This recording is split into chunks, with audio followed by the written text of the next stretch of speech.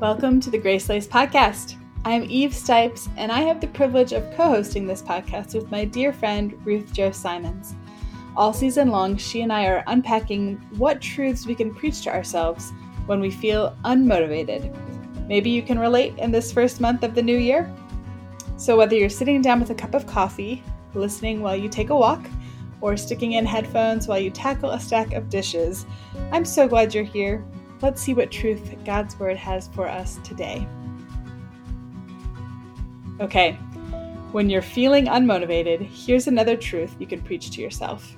Your life isn't your own. Listen to what Colossians 3, verses 1-3 have to say.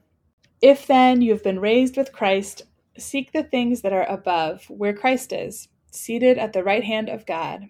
Set your minds on things that are above, not on things that are on earth. For you have died, and your life is hidden with Christ in God. Did you catch it in verse 3? For you have died, and your life is hidden with Christ in God. Okay, here's another passage that proclaims this truth.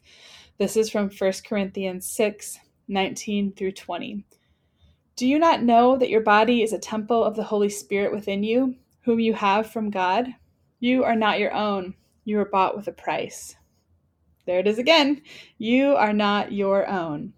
I don't know about you, but this truth isn't necessarily comforting to me right off the bat. When I'm feeling unmotivated, I really want sympathy, or at least some solid empathy. But this particular truth from God's Word challenges me. It kind of convicts me.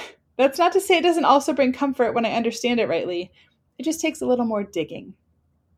I think this truth has maximum impact in my own life when I'm wrestling with a lack of motivation because of a sinful heart.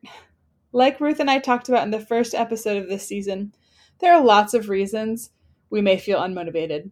Some of them are sinful, some of them are not. This truth just tends to challenge and resonate with me most in a season when I'm wrestling with contentment or with plain old selfishness. You know, the seasons where, as a busy mom of 3 littles, I get wrapped up in somehow thinking that I'm doing all the work in our household and I deserve a break. I want someone else to make dinner and do the dishes and serve me.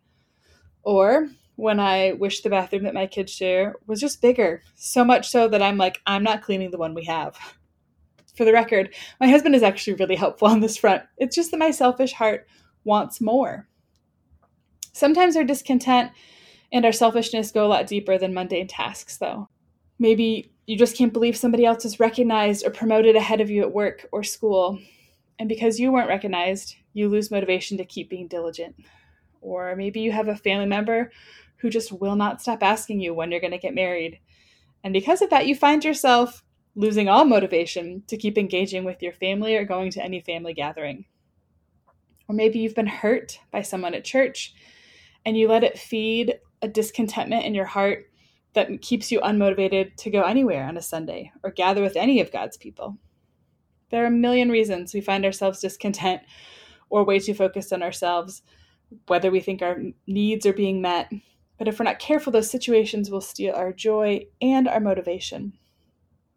As a quick but really important aside, please do not hear me saying that any of those desires in and of themselves are inherently bad. A desire for help with household tasks from your family is totally legitimate. So is wanting your hard work to be noticed and wishing your nosy aunt would stop asking personal questions over dinner. An unresolved hurt in any relationship, specifically in your church community, is really hard to navigate. All of those desires for resolution and for goodness are legitimate, and some of them may need to be discussed with a counseling professional or mediated by a third party. That may be the healthiest next step for your situation. And if it is, please take that step. I'm not suggesting we just preach truth and all of those things get better.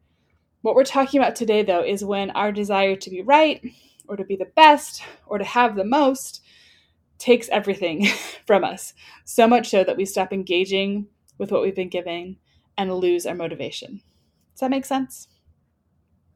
So, if after a little bit of reflection, you can identify some discontent or selfishness contributing to your lack of motivation, what should you do?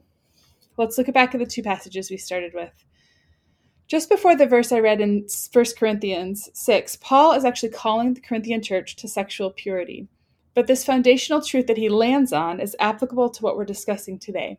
Listen to it again. Do you not know that your body is a temple of the Holy Spirit within you, whom you have from God?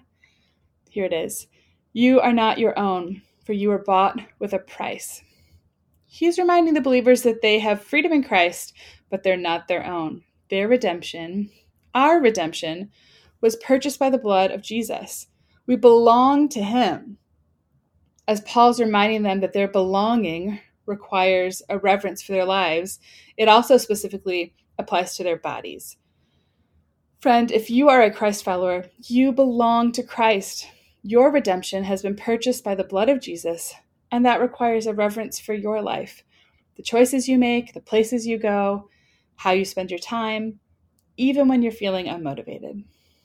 So what do? Paul has some more instruction that applies, this time as he speaks to the Colossian church. If you've been raised with Christ, seek the things that are above where Christ is, seated at the right hand of God. Set your mind on the things that are above, not on things that are on earth. For you have died, and your life is hidden with Christ in God. This passage requires a little bit of working backwards. So Paul's giving the instruction first, and then his reasoning second. So the instructions are to seek the things that are above, and to set your mind on the things that are above. And the reason, or the why, you have died, and your life is hidden with Christ in God. Wow, that really is the best news, right? Your life is hidden with Christ in God. Praise the Lord that that's his plan. That Jesus' death and resurrection made a way for us to be hidden with him in God. But that reality comes at a price. It means that we put our own flesh to death in order to belong to him.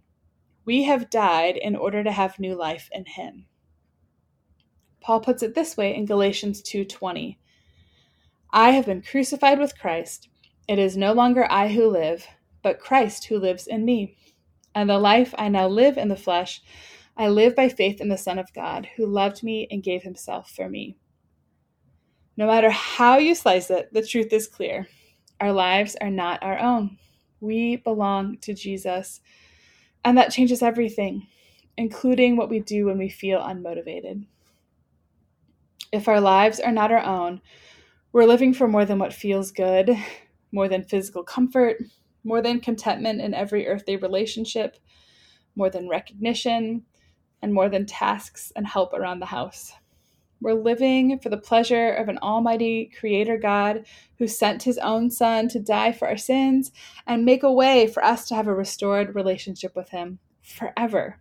So look back at Colossians. If we're really working backwards here from this reality, what are we supposed to do? Seek the things that are above and set our minds on them. When you and I feel unmotivated because of discontent or selfishness, the remedy is turning our attention to God. When he is the one we're seeking and trying to please instead of ourselves, we have an entirely new framework for motivation, right? My life is not my own, so I can move forward. I can take the next step and do the next thing because it's not dependent on my power or my motivation. I can seek the things above and please my Creator.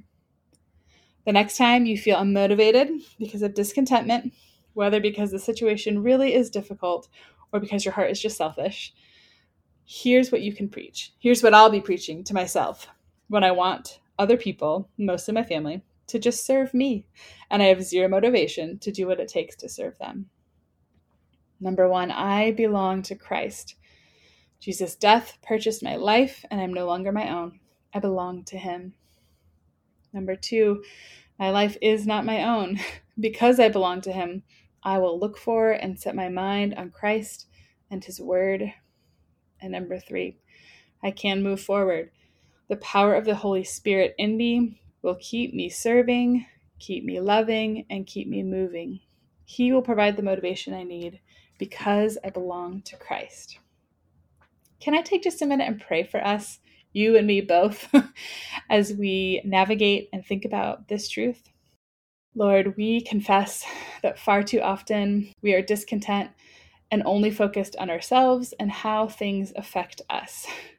And that when we do that, we become unmotivated, to serve others, to move forward, to take care of what you've given us. But Lord, we are so grateful for the truth that our life is not our own. You have claimed us. You've purchased us. We are with you. Our life is hidden with Christ and God. So help us to remember that truth. Help us on the days when it feels really difficult and we just don't want to do anything, when everything feels unmotivating and I'm just feeling blah.